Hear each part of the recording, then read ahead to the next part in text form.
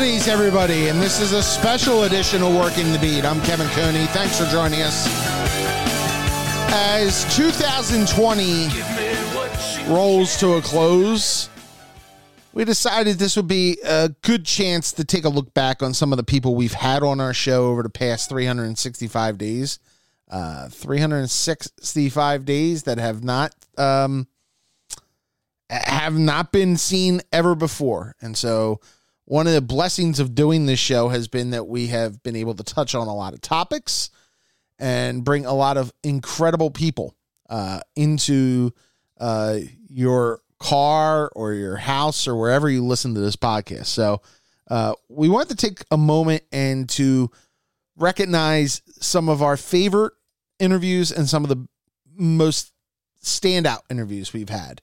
All of our guests have been great that we've had over the year, but Mike and I have been privileged enough to bring a few of them into a few special people into our interview segments. And so we wanted to bring that in. And our first one goes back to an old friend, and these are clips. These are not going to be full interviews, but these are clips. If you want to hear the full interviews, you can go back in the iTunes or Google Play library and find them. A lot of them deal not just with timely issues. A lot of them deal with bigger issues. And we're going to try to highlight some of those on this show. One of the people we both like, Michael and I, because we were both in his presence for so many years, and he's been a presence in your living room for the last, 25 or 30 years, both at Channel 3 and then eventually at Comcast Sportsnet and NBC Sports Philadelphia. Our first interview of 2020 came the week before the Eagles played the Seattle Seahawks. Feels like a million years ago. In the NFC wildcard game. Michael Barkane was scheduled to be on vacation. And then, things changed.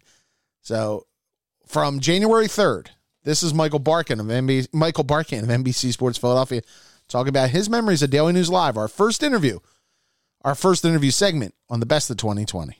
Friend of Mr. Kearns, a friend of mine, somebody we've been trying to get on the show forever. You talk about, we've had a lot of what you would call icons, kind of. Oh, this isn't. Stop it. No. Michael, look, whatever you think, it's Michael Barkane, by the way. It is? I still say Comcast, but it's what's it now? NBC Sports Philadelphia. Okay. Thank you. Michael, you might not think this, but you're as recognizable as anybody in the last couple decades in this town. So yeah, you're kind of in that Angelo. Who else do we have? Ray D. Angelo. There's been other people. We've had. Yeah. You're in that group. Like a nightlight. What's that? I've been like a nightlight for all these years. I've just been always there. What's the line showing up is half of it, and I try to show up, be of good humor, good cheer, but impart a little bit of knowledge if I can, and set up people like yourselves who know infinitely more than I do. And Michael, I always heard people will still come up to me and tell me they miss Daily News Live, and I do too. And to me, two things made Daily News Live, and we were on for longer than MASH, as Eddie Barkowitz always says. It was the personality of our guys in the Daily News sports staff, but it was the guy doing the orchestrating, which was you, and to have a different cast of characters every day. And we made mistakes. We didn't always, but to me, that was one of the hardest and most underappreciated jobs in the world, and you did it pretty well. Well, I appreciate that, and it was great working with everybody from the Daily News staff and folks from other newspapers and organizations like yourself, Kevin. And that was one of the things that made it so enjoyable for me. It was a constant variety, but yet a sameness that makes you look forward to. I knew I was going to see Kevin Cooney, if not once a week, close to it. I know I was going to see Mike Kern 1 or 2 times a week. Same with Dick Girardi. And so, but I'd also see Marcus. I also see Rich Hoffman. I'd also see, and so it changed every day, but it was still the same group of guys. And so it was like being with your buddies. And it really was a special time. And I feel blessed that I was able to do it for my goodness, 20 years. Longer than MASH. Sorry? Eddie says we had a longer run than MASH. Yeah. So, and we got to play Olympic miniature golf. you and that I. was the pinnacle. That was the pinnacle. And you were beating me by 2 after 2 holes, by the way. People forget that, but I was starting to get scared. You were getting scared. Are you kidding me? Michael, let me ask you about the Daily News Live thing before we get into the Eagles and everything this weekend. Yeah. Yes, sir. You used to be, when I would come on, you would always be a calm presence. I mean, you have people talking in your ear. You have Booney or Robbie Ellis or whatever, depending on whoever was producing at the time. And a lot of things could be going around, videotape rolling, arguments going on between breaking news. And you were always able to keep it calm. How do you learn doing that? I mean, for somebody who's trying to get into broadcasting now, how do you handle that when like the world is going nuts around you? Yeah, and it was 90 minutes when we first started. 90 minutes back in the day. I think you learn it by, one, you have to have the producer position is crucial. It really is. And you mentioned Robbie Ellis. I mean, that guy was the epitome of calm when it was just a storm of chaos going on in the control room. And he would let me know only what I needed to know.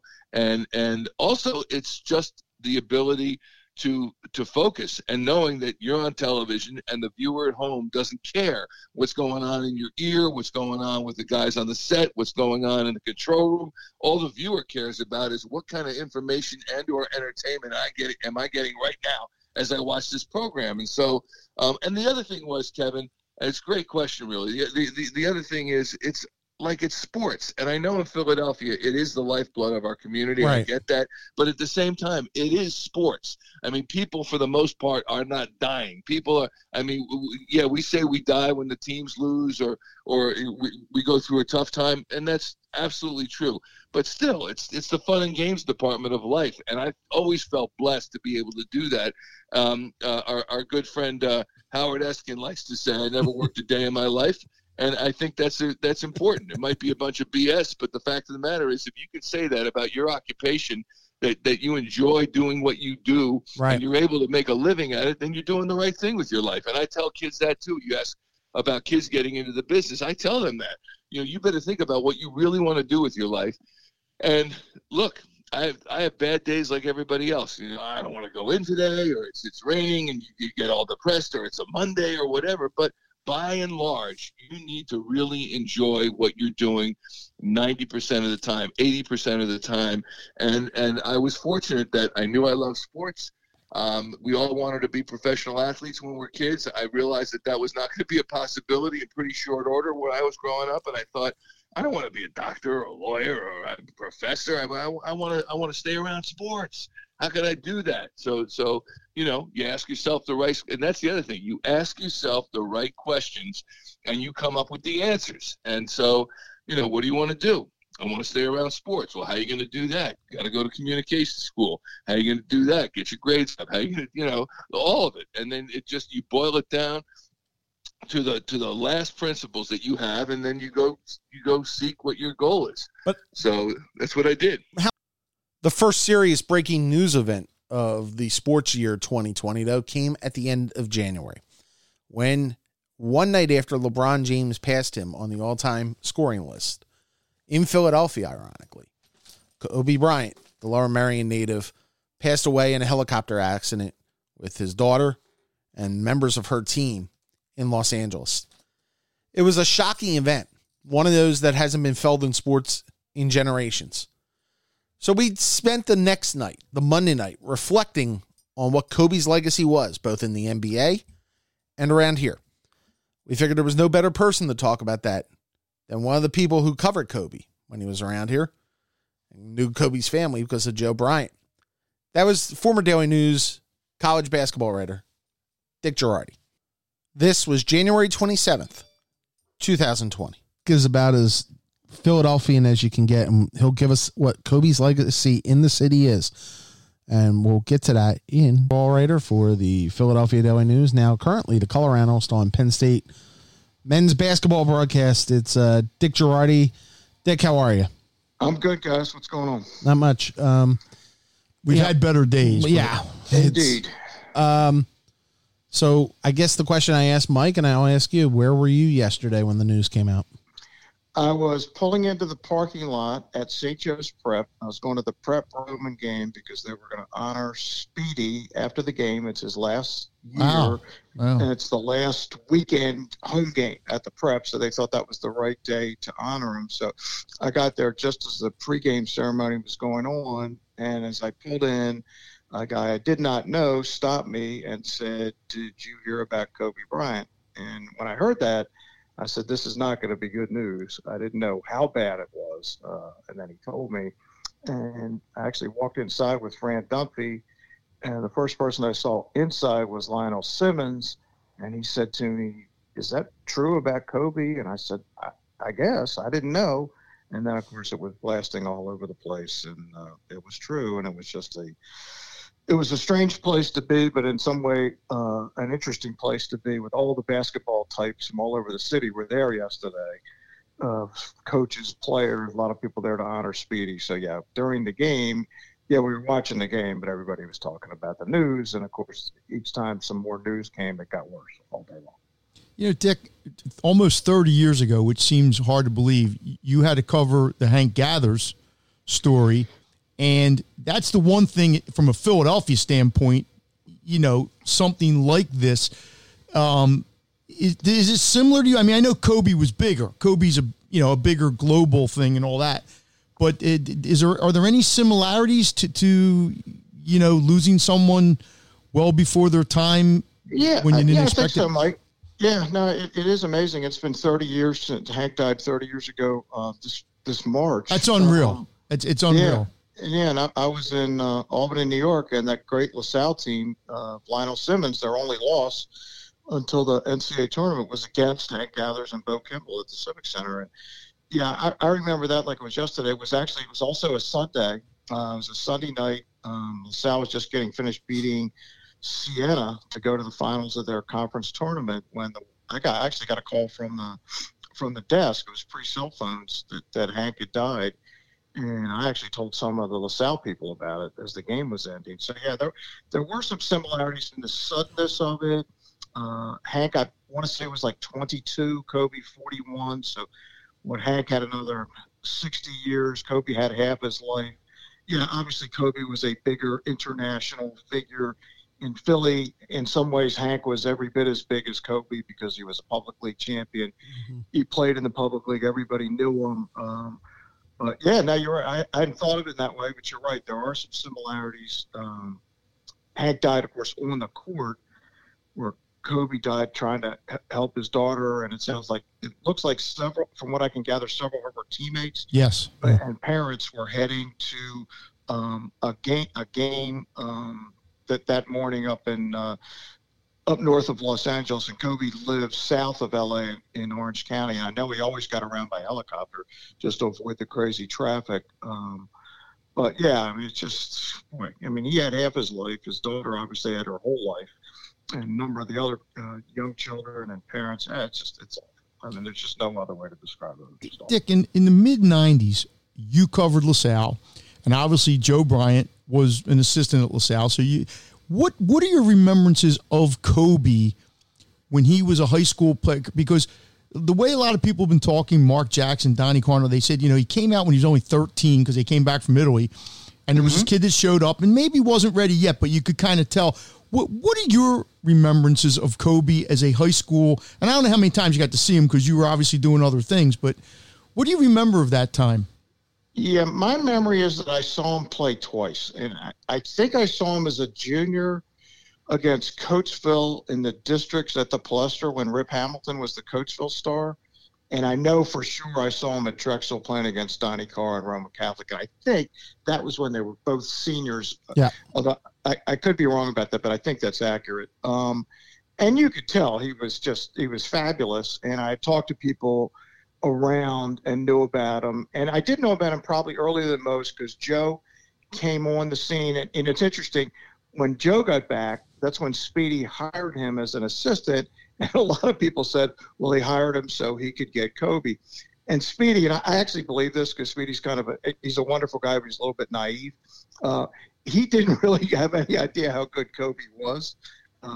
Once he realized it, was he happy that Joe was an assistant and thought maybe he had a chance to get him? of course. But I was around it. I never thought he had any chance to get Kobe. I think if he went to college, he was going to go to one of the big name schools. He wasn't going to LaSalle. I don't think he was going to stay local. But once he made up his mind, obviously he wasn't going to college. That was irrelevant anyway. But yeah, it was interesting that Joe was an assistant. And I actually found out, I was thinking about this last night, when it started to become a rumor that Kobe might not go to college. And remember, not many people did that back then. Kevin Garnett had done it, I think, the year before. And Darryl Dawkins was the last one before that, and I think that was right. in the mid 70s. 20 years, right? Yeah, so nobody was doing it. So the rumor was out there. We think that's probably not really going to happen. And then I got wind that Joe Bryant had kind of disappeared from the LaSalle coaching I remember you office. telling me this. Yeah, and where's Joe? And would appear on Fridays to pick up his paycheck, but nobody ever actually saw him. And then I called Sonny Vaccaro because I heard he was involved in potentially putting a shoe deal together for Kobe. And Sonny, unlike most people, will actually tell you the truth when you talk to him. And he said, yeah, I'm putting a shoe deal for him. So I said, well, that means he ain't going to college. He said, that's correct. So we actually broke the story that he was going to go to the pros well before they were ready to say it. And there were some people not happy with me, but that's neither here nor there. But yeah, I mean, it was fascinating because I wasn't sure after watching him that he'd be good enough. LeBron I saw and I said, well, obviously he's good enough. It didn't take a genius to figure that out. And it did take Kobe a year or two. I was surprised. He only averaged 7 points his first year, but by his second or third year, it was obvious, and the rest of it's history. Now he's one of the all-timers. He's one of the best ever play. Heyman Hall would have never been the same, Dick. No, could you imagine the goal on the third Kobe floor? Bryant? Yeah. They had to move the games back to the Palestra or somewhere, right?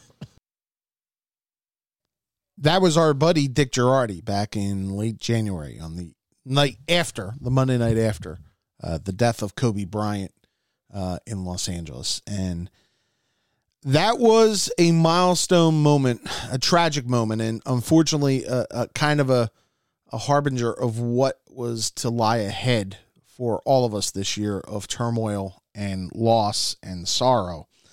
And the canary in the coal mine of what the rest of the year would look like came all the way back on one of the best sports weeks of the year, championship week. It was then that Rudy Gobert in the NBA with the Utah Jazz tested positive for COVID-19, and this drawing the NBA to shut down, the NHL shut down. And we were actually recording when the NCAA tournament became a victim. The date was March 12th, 2020. You want to see as few people get sick as possible and as few people die as possible. And I think the best way to do that, schools are going to close. You notice they may only close for a week or two. Montgomery County already announced that they're going to be closing schools. Least. And I think that makes sense. Yeah. A kid can recover from missing. Colleges have already closed. They're done. They're done. And what I fear is college may be done because they may just figure out we can do this online. But if don't laugh, we were trending that way anyway. But I mean, people I think want to have the experience of going to March Penn Madness has officially been canceled. There you go. Your breaking news.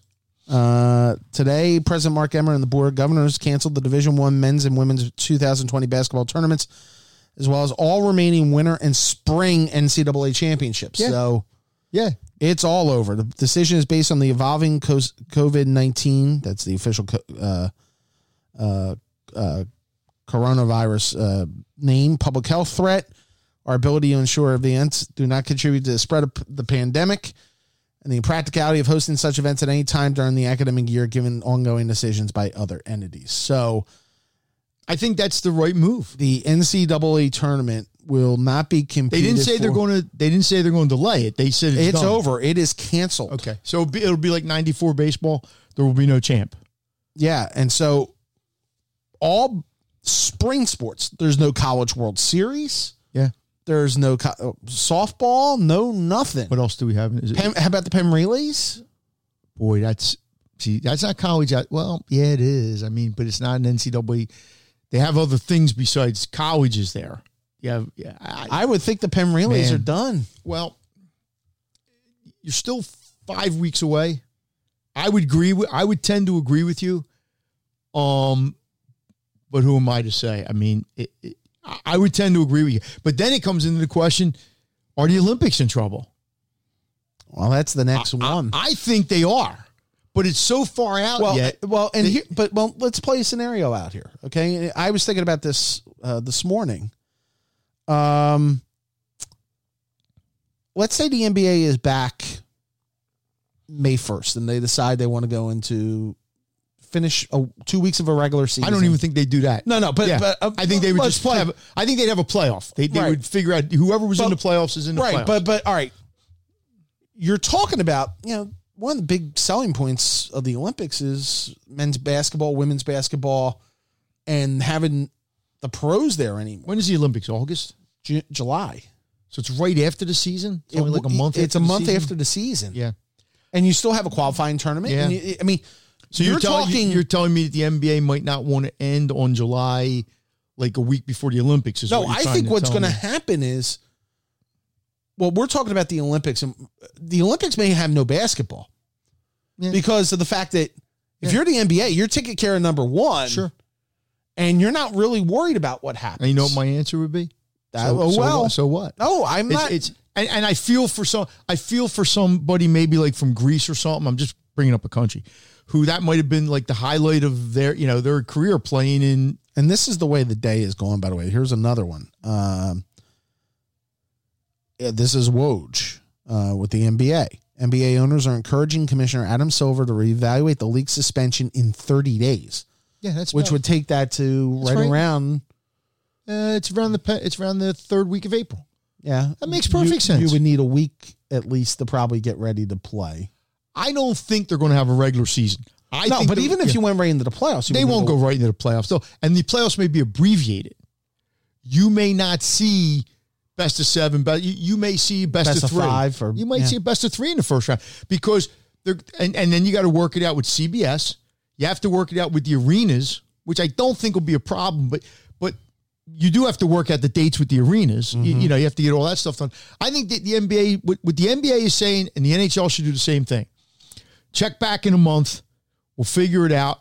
And I think unless this thing gets really, really bad, which I'm hoping it doesn't, I think you're going to see playoff. I think you'll see an NBA and an NHL playoff. And as we would learn later, there would be a playoff, but it would take on a much different way than we ever could have imagined on that afternoon. No more games at the Wells Fargo Center or any regular arena in both the NHL and the NBA. The NBA went to Orlando, where the bubble saw the Los Angeles Lakers claim a world championship in October, of all things. Meanwhile, the NHL dragged into late September, and it was the Tampa Bay Lightning playing in Toronto and Edmonton bubbles away from the American mainland that ended up winning the cup over the Dallas Stars. The NCAA tournament really never did resume, and college basketball has been slow to get going. But it was interesting to look back at those days after the call-off. And in early April, we ended up talking to Jay Wright. The Villanova coach had won 2 national championships. His team would have been in the hunt for a third out of the last 5 years, except everything got shut down. Here's Jay's memories of leaving New York City and the uncertain future that occurred on that afternoon. I got to ask, normally I would assume, we're recording this on April 1st. You would probably be in Atlanta either with your team or maybe at the convention or whatever for the Final Four. What's this been like for you the last 3 weeks? It's really been bizarre, Kevin, as I'm sure it has been for everybody. You start to think about, kind of the rhythm of your lifestyle.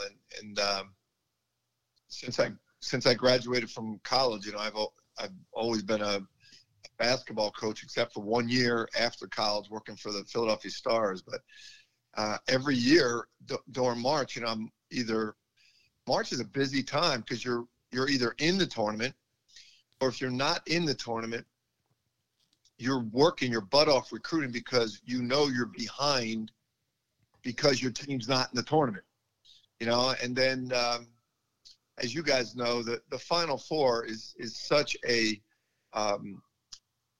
big event in the coaching world. If you make it as a coach, it's kind of career defining. But even if you don't, those 4 or 5 days you spend out there, you have meetings, you catch up with all the coaches, a lot of networking, you know, a lot of rules discussion, a lot of fun, you know, and you're watching the Final Four games, you go to the games, you get good seats, and you're kind of refocusing yourself on the next year. I always felt like when you come home from the Final Four, if you're not in it, when you come home, like everybody's on equal ground. You're starting new, but you don't start new until that Final Four is over. And so not having all of that this month has just been a really strange month of March. But I can't say that there haven't been positives. You know, I've enjoyed being home with my family. I have to ask. I mean, you were in New York, obviously, for the Big East tournament when everything kind of broke out. I mean, you know, and all that. What was it like sitting there? I mean, you had one night of the tournament that finished, you know, the first night, and you had that St. John's Creighton game, which got called at halftime. When did you guys know this was probably not going to continue? You know, Kev, Mike gets sick of hearing me say this when he covers us, but I always feel like there are so many things when you have a great season and you know, you win a championship, when you look back on it, you realize that there's so many things that were just God's will. You know, you just got good breaks and now you have to be good enough, and you have to work hard, but you know, so much of it is just God's will. And I look back at my personal last year and our team. I was in China this fall, right?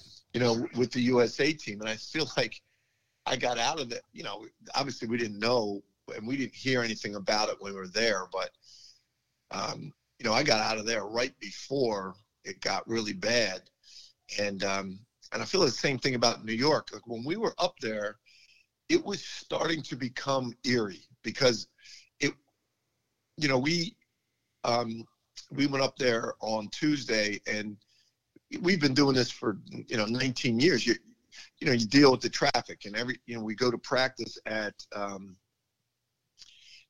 John Jay, right. And you know, you plan for traffic, and we had to go to the Garden for the award ceremony where Jeremiah Robinson Earl got the Rookie of the Year award.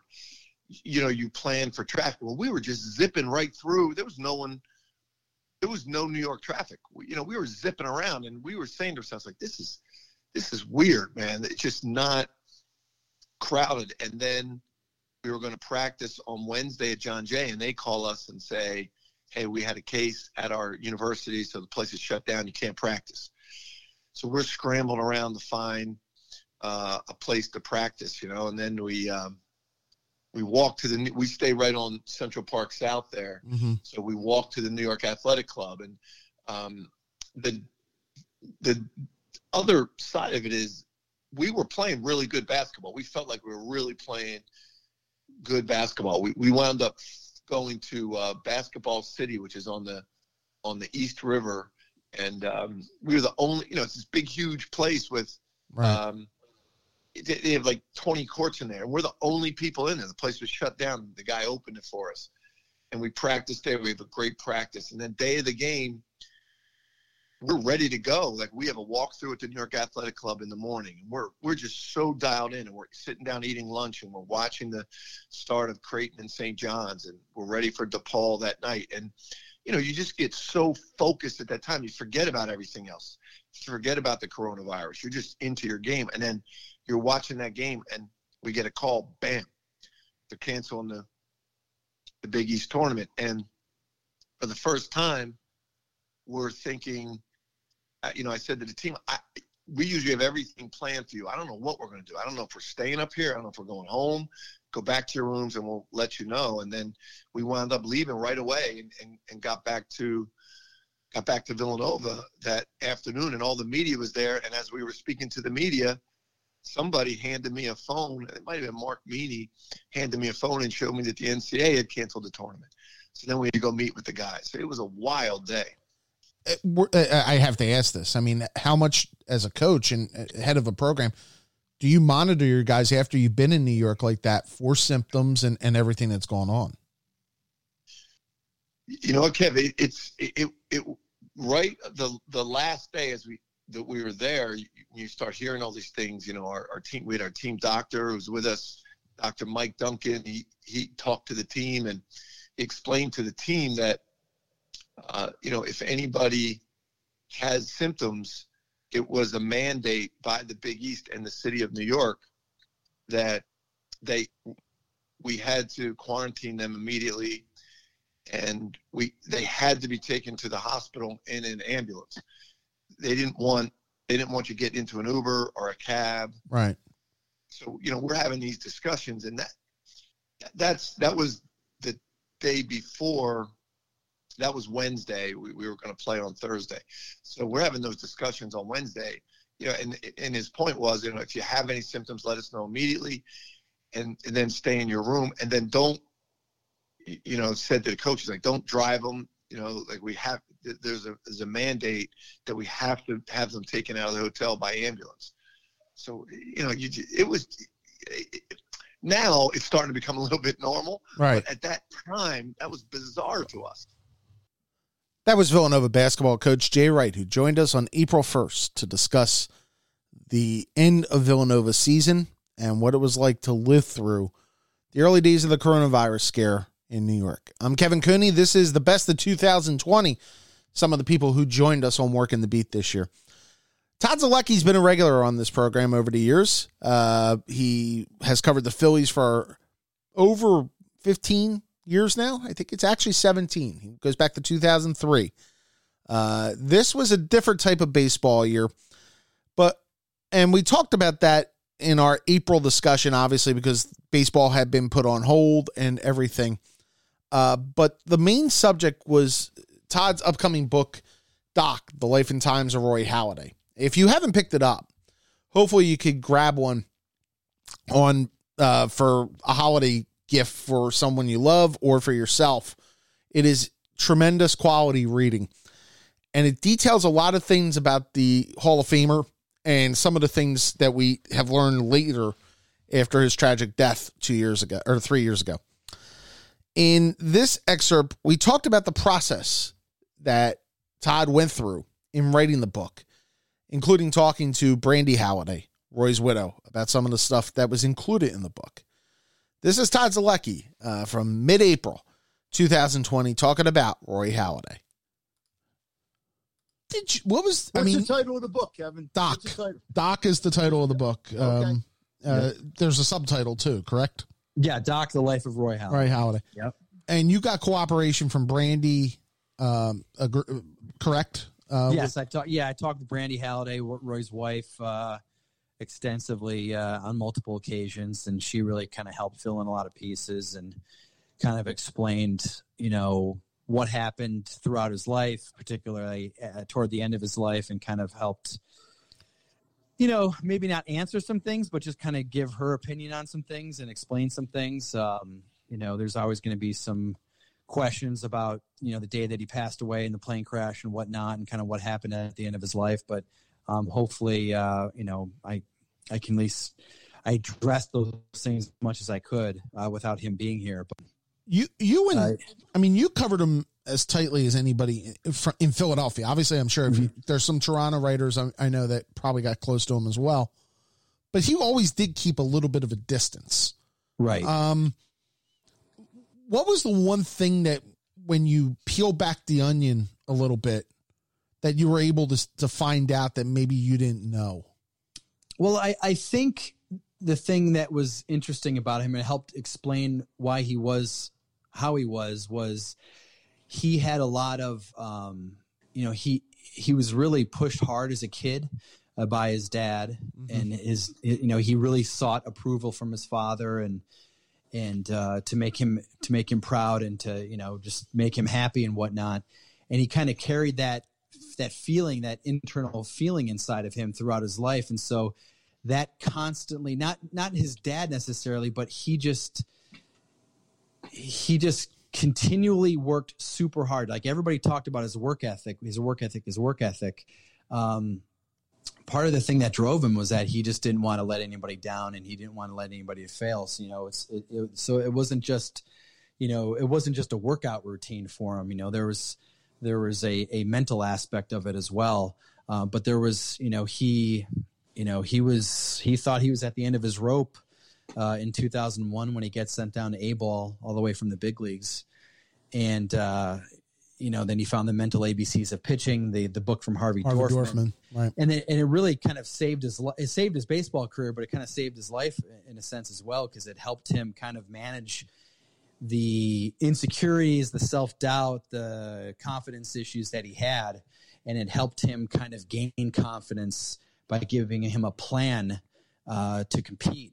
And I thought that was interesting. And that was kind of one of the reasons why I wanted to write the book, is because I always thought it was interesting after Roy retired how he wanted to kind of carry on Harvey Dorfman's message and life's work, because Roy, and I thought it was interesting because he had made like $150 million in his career. Usually guys that do that, they become, they just retire and they're never heard from again, or they become like a broadcaster, or they become one of those club ambassadors. They shake hands and kiss babies types of guys, play a couple rounds of golf. Right. But he wanted to become a mental skills coach, because he knew that there were other people struggling out there just like him. And in his mind, this is his way of helping people that needed help, because he knew how much help he needed. And that part of Roy kind of fascinated me, that he felt compelled to give back and help other people that were going through mental issues like he was. He was, in the years I covered it, I don't know how you feel, he was the deepest thinker in a sense of, look, it was tough to talk to him before starts and everything, but when you talk to him after a start and the way he could break everything down in a game and give thoughtful answers, that's all a result of what happened early, that he kind of studied the mind and how everything went with pitching, and you could see it as years went on. He was different in that respect than most of the players we've dealt with. Yeah, he was a super smart, super prepared pitcher, and he just worked really, really hard to know everything that he could, and so he had an answer, and he understood exactly what happened with every pitch that he threw and every result that happened, on the field. Like one example that just comes to mind is when he threw that postseason no-hitter against the Reds, he had 9 days to prepare for that start. And so he felt he was going to absolutely dominate the Reds in that game, because in his mind, there's no way that the Reds could out-prepare him, because he's like, I have 9 days to prepare. I usually have 4. So I have double the amount of time I can prepare. So he studied every hitter. He felt like he knew every hitter and what they were thinking in every count. And not only did he study every hitter, he studied every pitcher that he thought could hit. So I don't know if you remember this, but I think it was Edinson Volquez started that game. He got knocked out relatively early. And I think it was Travis Wood ended up second or third inning. Yeah. Second or third inning, he hit a rocket to right field. Well, now Doc didn't make a good pitch in that spot, but he had actually studied Travis Wood's at bats, because he thought in a situation where Volquez gets knocked out of the game early, they'll put the lefty in. Travis Wood would be the most likely guy to come in. And if he comes in, he's going to hit. So he didn't just study Roland and Jay Bruce and Joey Votto and Brandon Phillips. He studied Travis Wood's at bats. Travis Wood was actually a decent hitter for a pitcher too. That was the thing. Yeah, but I mean, like the idea that you're thinking on another level there. It's 4D chess. He is thinking on a totally different level. Roy on flights, he would have 2 iPads. Every player at big leagues, they get their own row, right? And he would have 2 iPads on the tray tables in front of him. The one on the left would be the hitter that he's studying and his last 20 at bats against right-handed pitchers. Okay. The iPad on his right would be that hitter and his last 10 at-bats against Roy Halladay.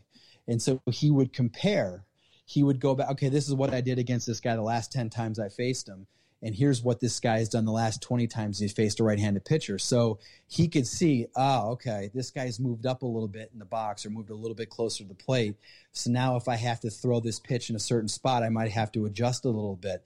And then he also had his notebook spread out in front of him as well. So while most players on flights are playing cards or watching movies or sleeping or just hanging out and BSing, Right. Roy has 2 iPads out, his notebook's out, and he is studying. He is studying everything he can, because in his mind, if he prepared, he needed to feel prepared when he stepped on the mound to feel confident. If he felt like he cheated himself, then he wouldn't feel he could go out and pitch successfully. But most of the time, he always felt like he had prepared himself the way he needed to be prepared. That's Todd Zalecki from MLB.com talking about his book, Doc, The Life and Times of Roy Halladay. You can pick that up on Amazon or anywhere books are sold. One of the people that Todd has covered and that we had on this show this year, in fact, it was Todd's first manager. It was my first manager. I did a couple games with Francona, but Larry Bowa, a Phillies lifer, somebody who probably should earn some Hall of Fame looks at the shortstop spot. One of the best defensive shortstops of all time. Certainly one of the icons in Phillies history. Larry joined us to talk about baseball back in early May. We had him and Shane Victorino on back-to-back. You can find those interviews on our archives. And one of the stories that I found interesting and that I know I wanted to talk about was his relationship with Charlie Manuel. They have become kind of a buddy comedy thing, which was funny because it wasn't always that way. When Charlie got brought over to the Phillies, Larry was the manager and Larry was replaced by Charlie. And so the question was, how did this relationship turn out to be like this? Here's Larry Bowa. The date for that was May 6, 2020, here on our 2020 Year in Review special. I got to ask, because I was covering your last couple of years as a manager, and then I covered Charlie. Right. I got to admit, if you had told me in 2005 you and Charlie would be hanging out together and becoming like this good scoreboard act every time at the ballpark, I would have been a little surprised. What's it been like for you and him kind of through your roles with the organization? You drive to minor league games together, correct? When Yep. Charlie's in town. Yes, I know we do. when Charlie was sick, you were there a lot at Yep. the hospital. Right. Just what has this been like for you guys and for you getting close to him? Well, That must it's be a been. hell of a ride to be in a car with. That would be a heck of a ride. Oh, a couple times I told him I'm going to drive, because when he starts talking hitting, he takes his hand off the steering wheel and he starts swinging. I go, hey, Charlie, wait. But the reason I like Charlie, I mean, he's a great guy. Once you get to know Charlie, he's got a tremendous personality. Yep. He loves baseball. I think the one common thread is both of us eat and sleep baseball. And I remember, and he tells a story, down the instructional league in the late 60s, we were down there, and he got a base. He had a double off the wall off a kid by the name of, we had a guy in our organization named Lowell Palmer at the time, threw really hard. I remember Charlie hit the double and I was playing short, and I said, man, I ain't seen too many guys, turn that fastball around like that. And he goes, yeah, he says, I can hit, man. I can hit. So ever since that time, I knew that he was a good baseball guy. And, he's the first to tell me too. I mean, if he's told me once, he's told me a bunch of times. He says, when you came over in 2001, you had to change that whole attitude in the clubhouse and everything. And I said, Charlie, it was time for them to, get a feel of what it's like to win. I said, and it was hard to change that atmosphere in that clubhouse. And we did pretty good for those 4 years. And then Charlie took over, and they made a couple pickups. And of course, Jimmy and Howie and Chase all started getting their gig together, and they started becoming great players like no other. And then they got good pitchers. They got Lee and Holiday and Hamill. So, I mean, it was perfect for Charlie to come in and take him to the next step. But I had a lot of fun changing the chemistry and the attitude of that club, because it wasn't a good team. And nothing against Terry Francona, Yeah, they were terrible. I mean, they had no talent in the system. They could have had the greatest manager in the world when Terry had them. They weren't winning any games. With Terry, they had two players. They had Schilling, right. who was a holdover, obviously, from when you were around with Fregosi and all them back in the early 90s. Right. And they had Scotty, who came up, but Scotty's heart was never really in staying here, I thought. So, and that's a whole different story. But I mean, if you don't have players, it doesn't matter. Yeah, it doesn't matter who's managing the team. So you got to have the bullets to go out there every day. And obviously Charlie's team. I had to rib them the other day because they had a mock playoff between the 80 team and the 08. Jim Salisbury, four games of 2. We won 4 games of 2, and Charlie kept saying, "How you had 375? We couldn't get you out." I said, man, because they concentrated too much on the top of our lineup. And by the time they got to me, they were tired, so they let me get base hits. How is Charlie doing, by the way? He's doing really good. In fact, he's chomping at the bit. He's ready to go. He missed the entire spring. Right. And he said, man, I gotta eat some baseball. I gotta watch some baseball. So hopefully we get to do it. But, again, that's going to be up to the doctors and the scientists. And, we don't want to have it come back and have this thing be twice as bad as it was when it first came out. I can almost guarantee Charlie's up watching the Korean League at 3:30 in the morning. I guarantee he was. There are a few brighter baseball minds than Larry Boa, and it was a pleasure to talk to him. It was fun to cover him. It wasn't always easy.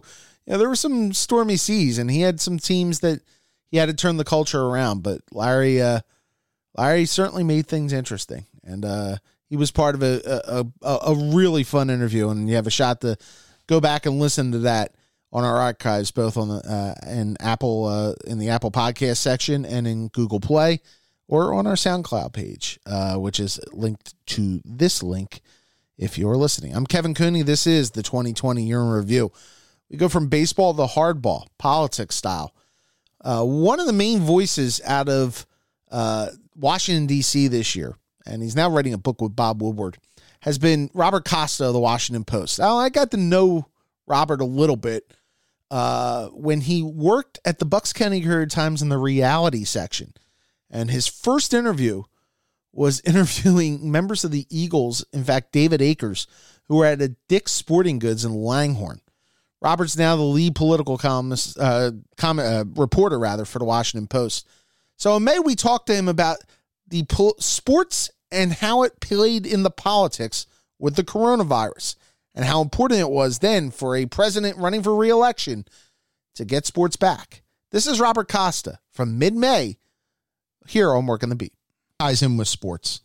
Obviously, there's been a big push by the Trump administration and a lot of Republicans around the country to start reopening, and sports has been part of this. I mean, obviously, Mitch McConnell apparently reportedly called Rob Manfred a couple weeks ago about reopening. Mm-hmm. The White House has been in constant contact with all the league commissioners about reopening. Do they see this as an important cog in their plan to get reopened, and how much of a political angle is there for them because they want to portray the idea of normalcy coming back before November? Oh, it's a big political issue. You hear it from both sides. I especially hear it from my sources in the Trump White House. They're saying we got to get sports back before the election because the country, its whole mood is shaped by sports. And they know it's going to probably be tougher to get college sports back because of the liability and the universities. They're hoping baseball is going to come back in some capacity. They're really hoping the NFL comes back. It looks like the NBA is working out some kind of deal. The issue here, though, and this is a big part of actually what I'm covering right now at the Post, is liability, because a lot of businesses, including sports teams, are saying we don't want to be sued by the fans if we let fans back. We don't want to also be sued by the players. And Congress, it's going to be, I think, very tough for the Congress to get together on the liability issue. Mitch McConnell wants a liability shield for businesses, but Democrats who run the House are saying we got to be with the unions. We got to protect workers and their ability to file a lawsuit. We don't want liability. So at this point, the thing that's probably going to come out of Congress is more money for states, maybe some tax incentives for businesses that are bringing their supply chains back to the United States. But you hear, I've been talking to a lot of governors over the past few days, Governor Northam of Virginia, Asa Hutchinson of Arkansas, And Hutchison is a Republican in Arkansas. He didn't have a stay-at-home order. And he was telling me the other day that he wants sports back. He wants people in the stands. But to that cultural point I was making about there is a divide out there. Even in Virginia, you see Governor Northam, he's a Democrat. He's talking about regional differences in his own state. The South, Southern Virginia, Central Virginia wants to reopen. Northern Virginia, which is highly populated, more liberal, they want to keep things closed a little bit longer.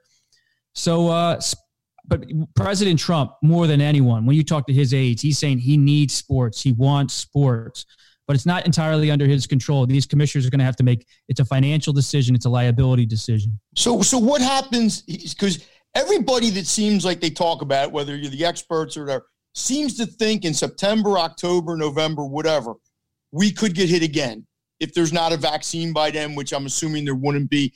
And it could be maybe worse. We don't know. Isn't there a certain, I think it would be worse for the country almost if you start and then you have to stop again, which it seems to me like almost everybody is saying the odds, at least there's a possibility of that. So does that come into play too? Like, well, let's get back. Oh my God. But at the end of September, we might have to, throw it all away again. No, it's part of the conversations I'm having with sources in both parties, because a lot of lawmakers in particular are saying we don't want to come back and raise everybody's hopes. And then let's say there's a second wave in October and sports are canceled. Nobody wins really in that scenario politically. Like you're seeing concerts be pushed to 2021, I wouldn't be surprised based on my own reporting that a lot of seasons are just pushed to 2021. I mean, even baseball right now, they're trying to come up with an agreement, but the players want to be paid half their salary but the owners are saying we want to maybe pay you half your salary, but not based on the numbers. Based on the revenue brought in, because you're going to be losing revenue with not having people in the stands. Exactly. Right. You got it. And that's the thing. I mean, the point Mike makes is strong. I mean, and the NFL is obviously the main focus in this country, whether we want to admit it as baseball, as a baseball. Yeah, but baseball would be the first one back, Kevin. I think people are kind of looking at that too. Yeah, I agree with what you're saying. But the NFL, if you lose the NFL, if there's no NFL this year, when we get to November and there's an election, that really does hit a really bad note for the Trump administration. That means that stuff is not close to normal, because the NFL looks like... And the president acknowledges that to his advisors. I mean, he wants the NFL back. That's why he's on the calls personally with all these commissioners. That was Robert Costa of the Washington Post who joined us in the middle of May, back in the middle of election season, long before college football did return. The NFL obviously has played a full season, a little bit up in the air about some of the ways they've done it. Baseball returned in an abbreviated schedule, and obviously the NBA and the NHL both returned. I'm Kevin Cooney. This is the Year in Review 2020. Thanks for joining us here, and we hope you're having a great holiday season. When you think about Philadelphia, and you think about the news of Philadelphia over the past, I would say 3-4 decades, one man has kind of dominated the conversation. Came here in 1976, still the anchor of Action News all these years. Jim Gardner joined us as Action News celebrated its 50th anniversary. And we talked about a lot of different topics, including sports in 2020 and some memories of Gary Papa and Jim O'Brien. It was arguably our best interview of the year. Here's Jim Gardner joining us on June 17th here on Working the Beat. For a minute. Let's look at college football. Yes. Penn State football is an enormous economic engine for the entire central part of the state of Pennsylvania, right? Right. You know this better than absolutely anyone, Mike. So if we want to keep all the people involved with Penn State football, meaning players and support staff and coaches and trainers and locker room guys, if we want to lower their risk as much as possible, you don't have Penn State football. And then you lose this enormous economic engine that not only pays for most of the other sports at Penn State, not only gives this Penn State community enormous satisfaction and pleasure, but economically drives the entire central part of that state for 4 or 5 months a year. It's a question that that everybody is struggling with right now. And you know, the health officials are focused like a laser on health questions. Other people are focused on economic questions. And neither of them are charged with the responsibility of reconciling those two. Our political leaders are charged with reconciling those two.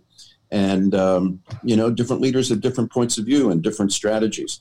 And we're going to be having an election in November, which is going to make it even goofier. Can't disagree with that. And Jim, the other moral equivalent on the Penn State example is, what do you do if you're not bringing regular students back to campus? Because it almost feels unfair to bring a student athlete back to campus when you're saying for the rest of the general population, it's not safe to be here. If you're having remote learning for them, then why have the students who are not, or student athletes who are not getting paid back on campus too, to work basically for free so the campus can make enormous amounts of money? It seems, Kevin, that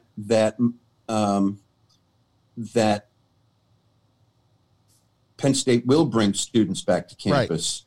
Right. It may be a hybrid model where some classes are in person, other classes are online. This is just going to be one of the real treacherous issues, I think, of this whole situation. All these colleges and universities bringing student populations back to campus. You know, young people, and I'm not saying this is a criticism because I include young people among my children, and I think they're very responsible. But you know, the late adolescent, early adult brain does not have the same concept of risk that older people do, and you know, I'm concerned about not just the lack of social distancing, but and not a lack of awareness, because these kids are smart, but a feeling that even if they do get sick, it's not going to be overly serious. It's not going to be life-threatening. They'll be sick for a week and be done with it. And so I think that frees them to act in ways that they're used to, and that you would expect young people to do, you know, whether it be in dorms and in fraternities and parties or whatever. And I'm concerned about that. It's Jim. I got to tell you, in a non-sports but related, she works in a school, and I work at a school now. And Kevin works in a school too, and she's so worried. Not worried, maybe that's a bad word, but how are they going to bring school back? And all you ever hear people say is, well, young kids don't really get sick. And I'm like, but there's adults in those schools too. And I think It's going to be fascinating to see how the whole country comes back to education in a manner in which kids are actually being educated, because I think it's going to be really hard to pull off. I'm an old guy, but I have a son at Vanderbilt, and they just found out 2 days ago what their specific plans are going to be and when they're going to start. And they are all going back to campus through the Thanksgiving holiday, or actually until Thanksgiving. Then they're going online for like the last week of classes and final exams. They have taken all the double rooms on campus and made them into single rooms. And so they're definitely they have extensive plans for the safety of the student population and the faculty and all. But you put 7,500 kids on a campus, it's hard for me to understand how they're going to be able to, or whether they will even make an effort to be socially distanced and careful to the point where you know, they're going to be safe. I want to turn this a little happier, okay? Because and it's tough to do it. I understand. You've been at one station for 44 years. That's only because nobody else would give me a job. You do understand. Did you ever have a shot to leave? Early on. You know, I was asked to consider. I was contacted to consider a job in Chicago, a job in New York. I'm talking about 40 years ago. And not for a second did I consider either opportunity. What kept you didn't want to go back to New York? Not on a bet. Wow. Okay. What kept you here? Interesting. I love Philadelphia. I loved it. As soon as I got here, I loved it here. I loved everything about it. Second night I was here, Kevin. I took myself down to the vet, bought a ticket. I sat in, I guess, the 300 level, right field, watched Richie Allen, or I guess it was Dick Allen at that point, right, hit this massive home run to left center field.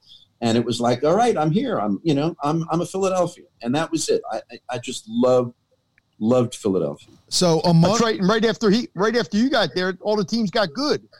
Yeah. Like 4 years later, they were all in the finals. My timing was terrific. What? I mean, you've been able to be a part of, in a way, the 08 parade. I know I saw you at Citizens Bank Park that day with Gary in the third base dugout. You covered the parade in 17 or 18, I guess it was, when the Eagles won. There was the Sixer parade in 83, a couple Villanova parades. What stood out among all those experiences with you? I mean, is there one singular memory you have of those type of moments? Oh, boy. I guess when the Phillies won in 08, I mean, everybody, I think if you ask most people about that, they would talk about, the Super Bowl.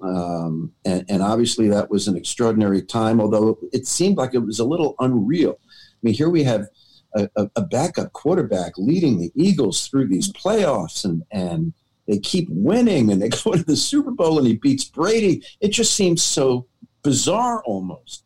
Obviously, euphoric. But that Phillies team, just a great fun season. And I remember the parade, but for personal reasons. Yeah. I know how pained Gary was that day. He was in tremendous pain, and they had us situated in the third base dugout, or just outside the third base dugout. And during the times when we weren't on the air, we would go into the dugout, we would sit down, whatever. And to watch Gary try to climb the steps of that dugout and then hop on the stool that we were on for the actual broadcast, he was in serious shape. He was in terrible shape. Mm-hmm. And then as soon as someone gave us the cue to start talking, it was like flicking a switch. He was brilliant. He was courageous. It was extraordinary. So much of my experience with that whole, when someone says Phillies World Series, it's hard for me not to think of Gary. Yeah. Our thanks to Jim Gardner for joining us. Jim has been an institution in Philadelphia and was gracious to give his time. That was in the middle of a highly turbulent time. Obviously, the social justice. It was right after the George Floyd incident and the subsequent unrest that engulfed the country and hit in Philadelphia. And Jim was kind enough to keep a few minutes open for us, and we had a lot of fun. And I encourage you to go back and listen to that show and all of our shows. Some great interviews that had taken place. This is Working the Beats, year-end special 2020. In July, Mike Missanelli joined us to talk about a lot of the topics that we have been discussing. Sports was slowly starting to return to the forefront. Baseball was about 3 weeks away from getting started. The NBA and the NHL were starting to enter the bubbles. But I wasn't really concerned about that, and we figured we'd try to take a different tact. We wanted to ask some of the people Mike had interacted with in the sports media business since he started at WIP and before he became the afternoon host at 97.5. Here's Mike Missanelli with some fun stories to start, Steve Fredericks. Let you go. There's a couple people I wanted to ask you about, people who you worked with in your career. One is Steve Fredericks, You're just the He immediate. was the best. You know, Steve and I, when I started working with Steve, like I was scared to death. I had done some weekend stuff. I did some stuff with Stan Hockman actually on weekends, did a regular gig. And then when they offered me this job out of the blue, and they said, we're going to pair you with Steve Fredericks, I couldn't stand Steve. Like listening to him at Sports Talk Radio, and I didn't really know what kind of guy he was, and I just knew that like he was really arrogant about his opinions. And I'm going, well, that's kind of what I am. So how's this going to work? But I got there, and he was the best ever. He learned like really early that he was at a stage of his career where he could facilitate me. And I always appreciate that with him. And he was like one of the smartest guys I've ever known. He knew everything about everything. Now, he had lived like 9 lives. So he had been through so many things and so many experiences. And I just used to, he would tell me stories during the break that would make my hair raise about his experience in the business and his problems with, substance abuse and all that. And I really got to admire him. I loved him dearly. Stephen A. Smith. Stephen was fine. I love people say, well, how could you work with Stephen A? Stephen was always the guy that I liked when he was here. And, I knew what his character was all about, and it was fine by me. It was just that he approached things in a very different way. But when we did the show together, it was funny because I was still commuting, and I was commuting to New York. And I knew I had a subordinate role with him, and because he was Stephen A. Smith, he was the show. So it made me kind of learn a little bit of humility. I would literally take the train ride up. The station was right at Penn Station. I'd go up the escalator, get in the show. I'd say like 10 words in 3 hours and get back on the train. And they were like paying me to ride the train to New York every day. That's the way I looked at it.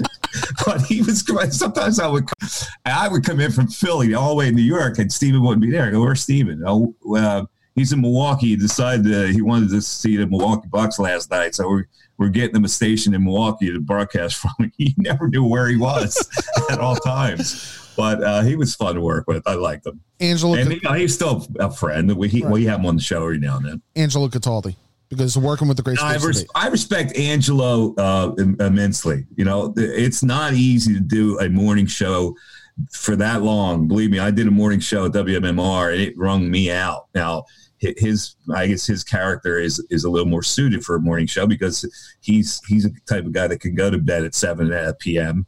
and get ready to do a morning show. But for him to carry it on that long, we had our battles when we were at WIP, like egotistical battles like anything else. But we're not friendly, but I respect them a lot. Ty and Nat. They're the best. I mean, Tyrell was my producer way back in the day, and when they changed over the show, and Jason Martinez was my producer, and they decided that they were going to pair him with Harry Mays, and they asked me who I wanted as a producer, and I remember Tyrone. He was smart. I think he got me, and Nat adds a dynamic to it. So I think we put together the right pair. Ty's been a really good producer for me. He's hardworking, but he knows everything about everything, and you can bounce anything off him and not feel that he's going to be lost on anything. And so that dynamic has worked for us pretty well, I think. Mike, final question, Kern. I got 2 things, Mike. Yes, sir. One is, if you do... You didn't ask me about Eskin. Cooney was dying to ask me about Eskin. There were 2 other guys I could... Hold on, wait. Hold on. There were 2 other guys I was going to ask you about, but okay. I want to be... Go ahead. All right. Go to Kern first and then come back. No. Eskin. Let's do Eskin. No, you're going to ask me about Eskin. No, whoever the other one was, and then I'll get to mine. Oh, Eskin. Okay. Well, come on. It was the most miserable 3 years of my life. Really. People say, well, I've worked with people I didn't like before. And I go, yeah, but you weren't right next to them. You weren't right next to them trying to do a show with them for 4 hours. He had no concept of a team, like how to actually put together a show with somebody else. And it was just frustrating every day. Who's the other one? No. This kind of ties. You've had battles with Eskin. You had battles with Josh Innes, who was a competitor against you. How much of that is real life battle, and how much of that is shtick for Well, that's never stick with me. No, but how much do you think from that? How much from them? How much from that them? Ennis thing was like when he got personal and listen, I knew he was desperate to try to chop into me ratings wise, but he crossed the line, and he crossed the line. I almost jacked him up one day at Eagles practice. You wouldn't do that. You won't do that. Yeah. When you go personal, it's like frivolously personal, and and think you get away with it because you're hiding behind a microphone. I don't respect that at all. So that was my beef with that dude. The true story on that was I wasn't going to ask about Eskin or Ennis. I wanted to be polite. Mike was a guest, but Mike was willing to answer. That's what made Mike a great interview. So Mike Missanelli, we were happy to have Mike on the show. Obviously we had a ton of other great people, and I should name some of them here so you don't think that I'm skipping them. We just, obviously had to compress for time on a lot of things. We have to thank Mike Silsky, Jack McCaffrey, Keith Pompey, Kevin Nagandi from ESPN joined us this year. Matt Breen, who has joined us on the Phillies. Jim Salisbury has joined us talking Phillies. Ross Tucker, Jason Matidis, Rob Motti, Dave Jones, Amy Fadul, a bunch of people, Ricky Ricardo, who joined us to talk different aspects of it. I want to make sure they're all mentioned because they were all great interviews. We just obviously had to compress things for time. And so I thank all of them. Bob Cooney, my cousin, who joined us. No, we're not really cousins. I should point that out. One of the people that did join us was immediately after he had left NBC Sports Philadelphia. Derek Gunn came on to talk about the state of the Eagles and also sports and the social justice movement. This was after the Milwaukee Bucks had decided not to play a game in the NBA bubble. Where NFL camps had shut down, baseball had shut down for a couple days, and we went to ask Derek about his thoughts. This is from August 28th. This is Derek Gunn on Working the Beat. More on a personal level, what do you think the reaction is in NFL locker rooms right now to what's going on, and would they be willing? We're 2 weeks out. Would they be willing to use the power, kind of in the same way the NBA players are, to force social change on that issue? I wouldn't put it past them. I know teams are having meetings daily about what they want to do, what action they want to take. A lot of players, especially with the Eagles, are talking about kneeling before the national anthem and getting attention in that regard. But something has to be done. These senseless killings have to stop. It's become too commonplace now. It's becoming an everyday occurrence, and it's becoming too ritualistic in a lot of ways that these things continue to happen. We've seen it too much and too often. Too many heads have turned the other way and looked the other way, and the issue has not been addressed properly. Now you're starting to get, the thing that's most impressive is that decades ago, years ago, this used to be a black cause only. Right. Now you're starting to see not just multitudes of nationalities joining in, but other countries as well joining in, protesting. That's the only way the voice is going to be heard. We've seen already certain police departments around the country have fired, suspended police officers, holding them accountable, but not nearly enough because these actions continue to happen. I think whether it's city, state, whatever the case may be, it has to get even tougher. Now, don't get me wrong, because I have a lot of friends. I have a lot of friends who are cops. I have a lot of friends who have kids who are police officers. There are a lot of good men and women putting on that uniform daily. Absolutely. Yep. But there's a few bad seeds in anything you do in life. I don't care what we do in life, whether it's sports, business, religion. There are a few bad seeds that can make the entire multitudes look bad. They have to continue to be weeded out until the problem is rectified. It's not going to be rectified overnight. It's not going to be rectified in a month.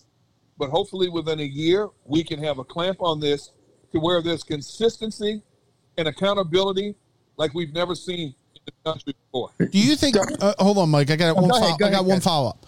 That's all right. Were you surprised to see the NBA players use the power that they have. And I think players now understand the power they have from a financial standpoint, because they force the NBA to open up their arenas as polling spots and open up a lot of areas, because they realized that by threatening to shut it down, they had the owners a little bit in a sense of the owners didn't want to lose that revenue.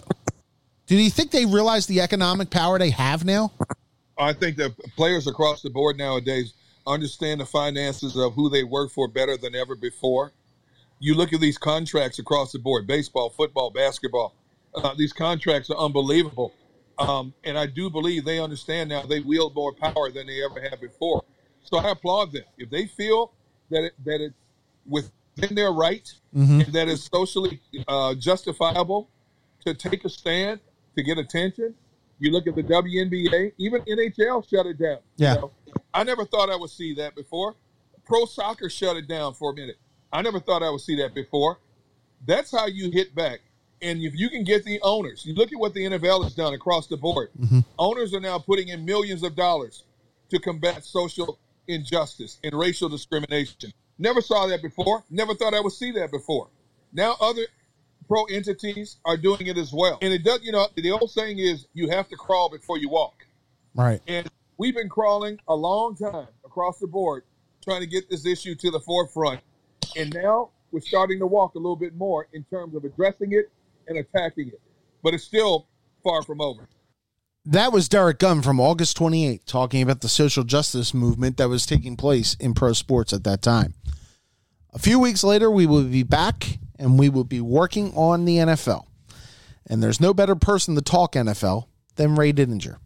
So on September 11th, the day the NFL season got started in Kansas City, we asked Ray what he expected from the upcoming season.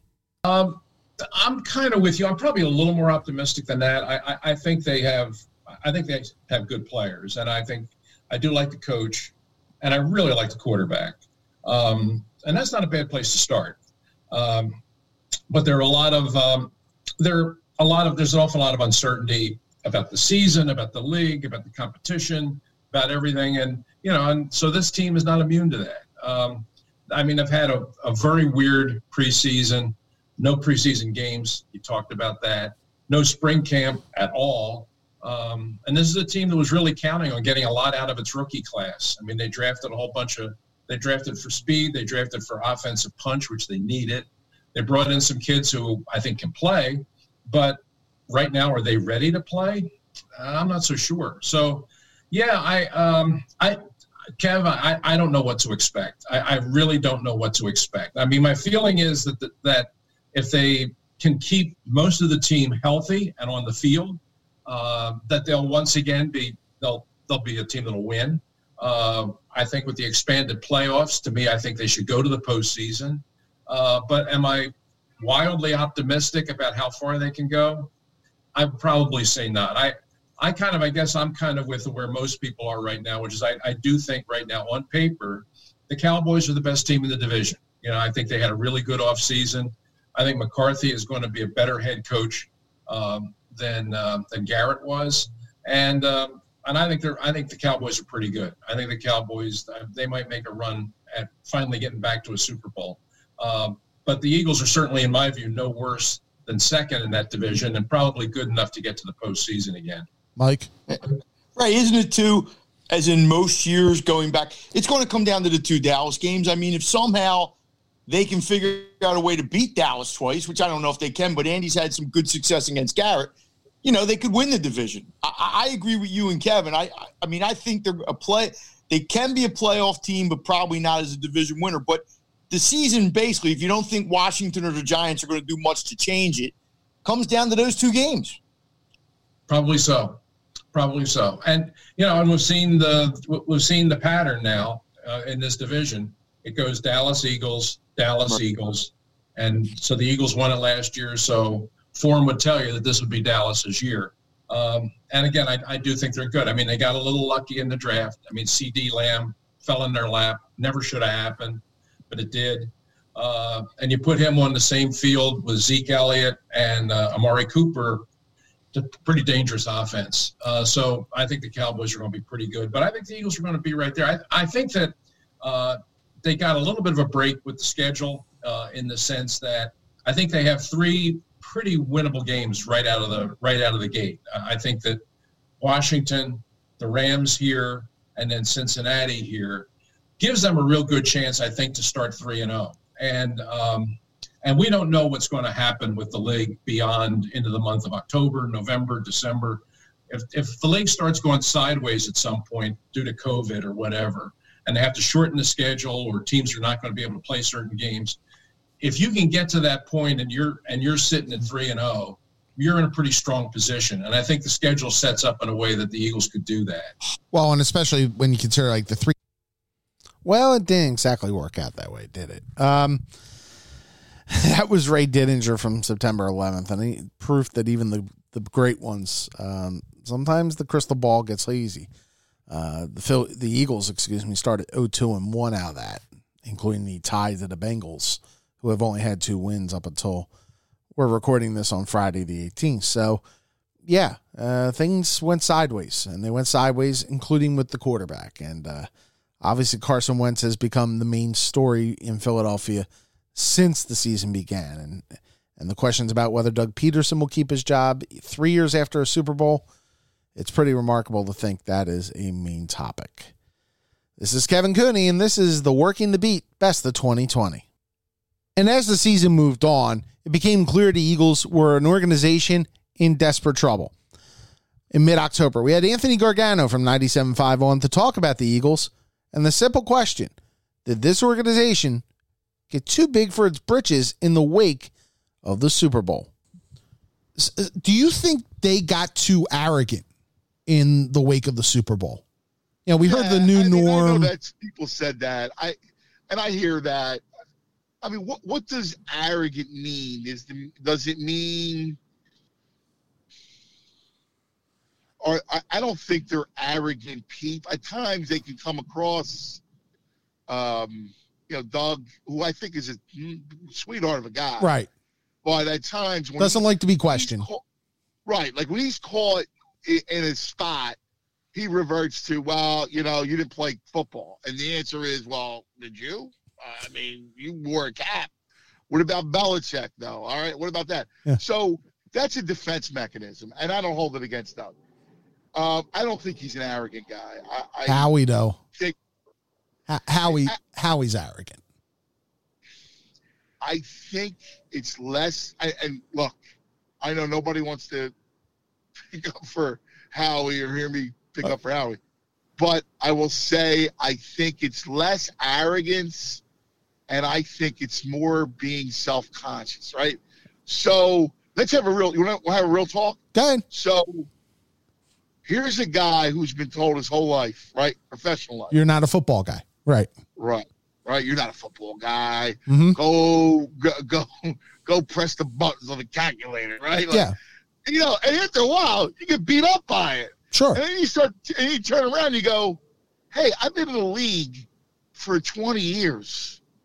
Doesn't that, since I cashed a check in the NFL? Doesn't that make me a football guy? Right. Right. 18 years. So I do think that he holds on to that. That's baggage. And that's what makes him seem arrogant, which is he's overcompensates. And I think like the Hurts pick, like I think that's the one that paints him as arrogant. Right. I think he's genuine.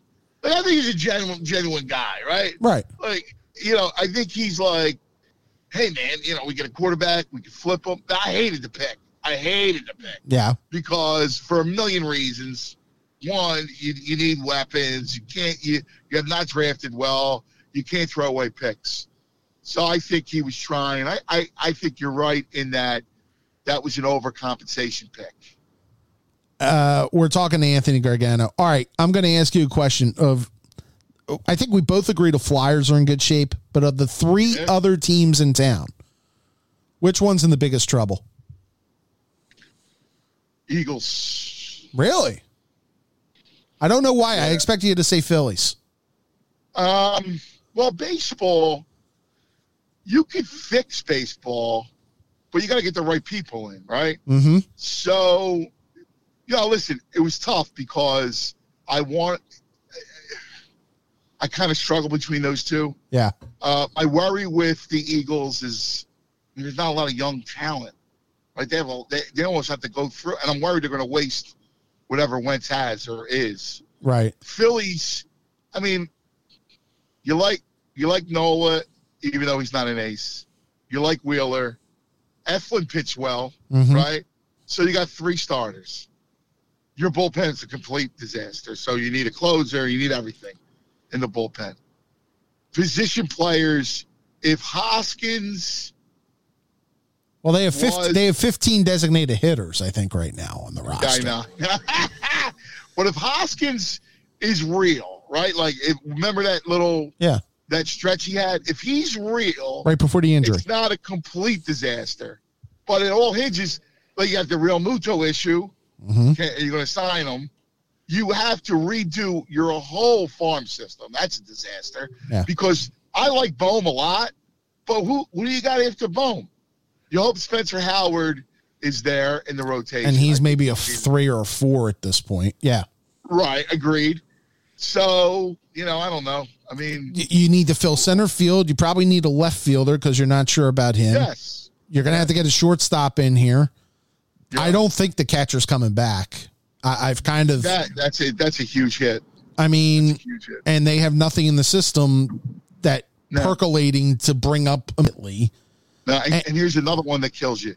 Oh, jeez, we're answering this question. It's the Phillies. Kingery's a problem, man. Kingery's and here's the other thing. What I love John Middleton, right? I think the guy can be a great owner. I do too. But what in the world does he see with Clentak, McPhail, Ned Rice, who's just an extension of Clentak?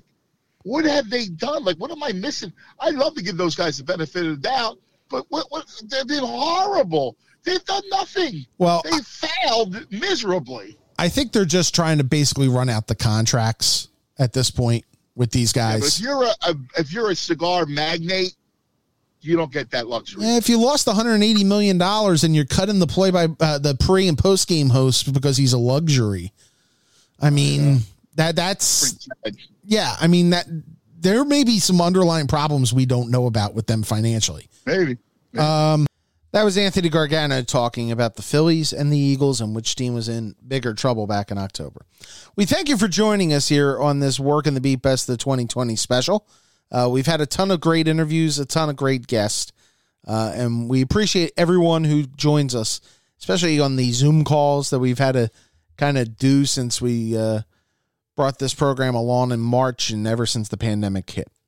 Our final clip that we want to play was the end of our interview with Jim Gardner, and it involved him and how much longer he wanted to do and what his post-retirement plans would be. This question, but you just mentioned, you've seen Lisa leave, you've seen John Rollins. There's been a number of people, who have hit retirement age. You said you're 72. How much longer do you want to keep doing this? You know what? It's something that I really don't think about. I mean, that may sound disingenuous. I love the work. I love interacting with the people at work. So far, they have not escorted me out the door, although one never knows what tomorrow will bring. So I'm glad to still have the opportunity to do what I do. I'm the luckiest guy in Philadelphia for having been able to do this for a professional lifetime. And, I suppose at some point I won't be able to do it anymore, but that's not yet. And you haven't even thought about what you would want to do, have you? Like no, big retirement plans, no trips to X or, certain spots or anything? I want to, yes, I exactly what I want to do. Okay. I want to be a sports writer for the Delaware County Times and have a spot in the press box hey, Jim. The Phillies and the Eagles. Hey, Jim. That's what I want to do. Newspaper journalism, as Mike and I have both learned, it's kind of not in a good way right now. You may not. That's okay. I'll work for free. You'll work for free. Don't tell them. Don't tell them that. They'll take you up on it. And that was the end of our interview with Jim Gardner, and it was a joy. It was a joy to interview all these people and to share what was the thoughts of the day. And it's always good at the end of a year to kind of look back and think about it. Let me give my thanks.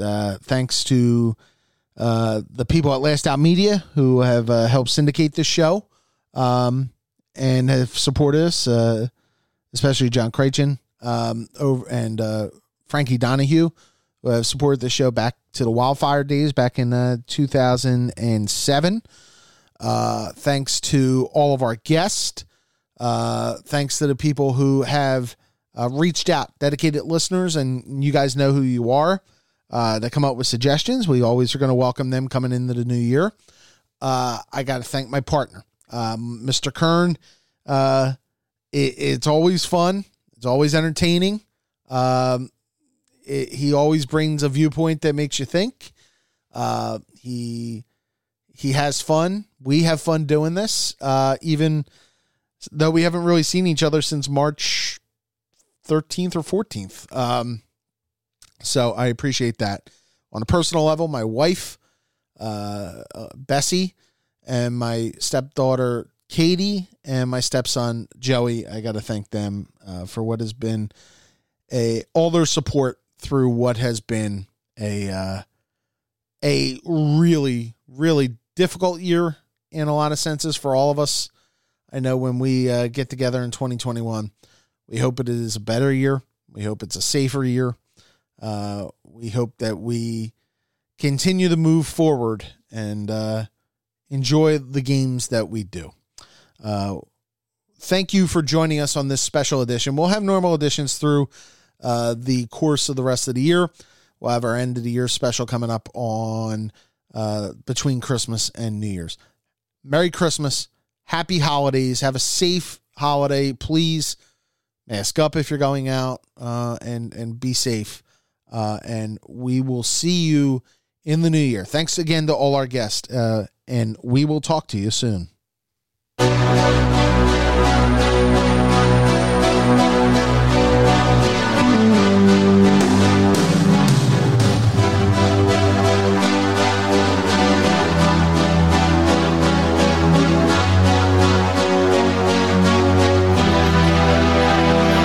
Empty spaces, what are we living for?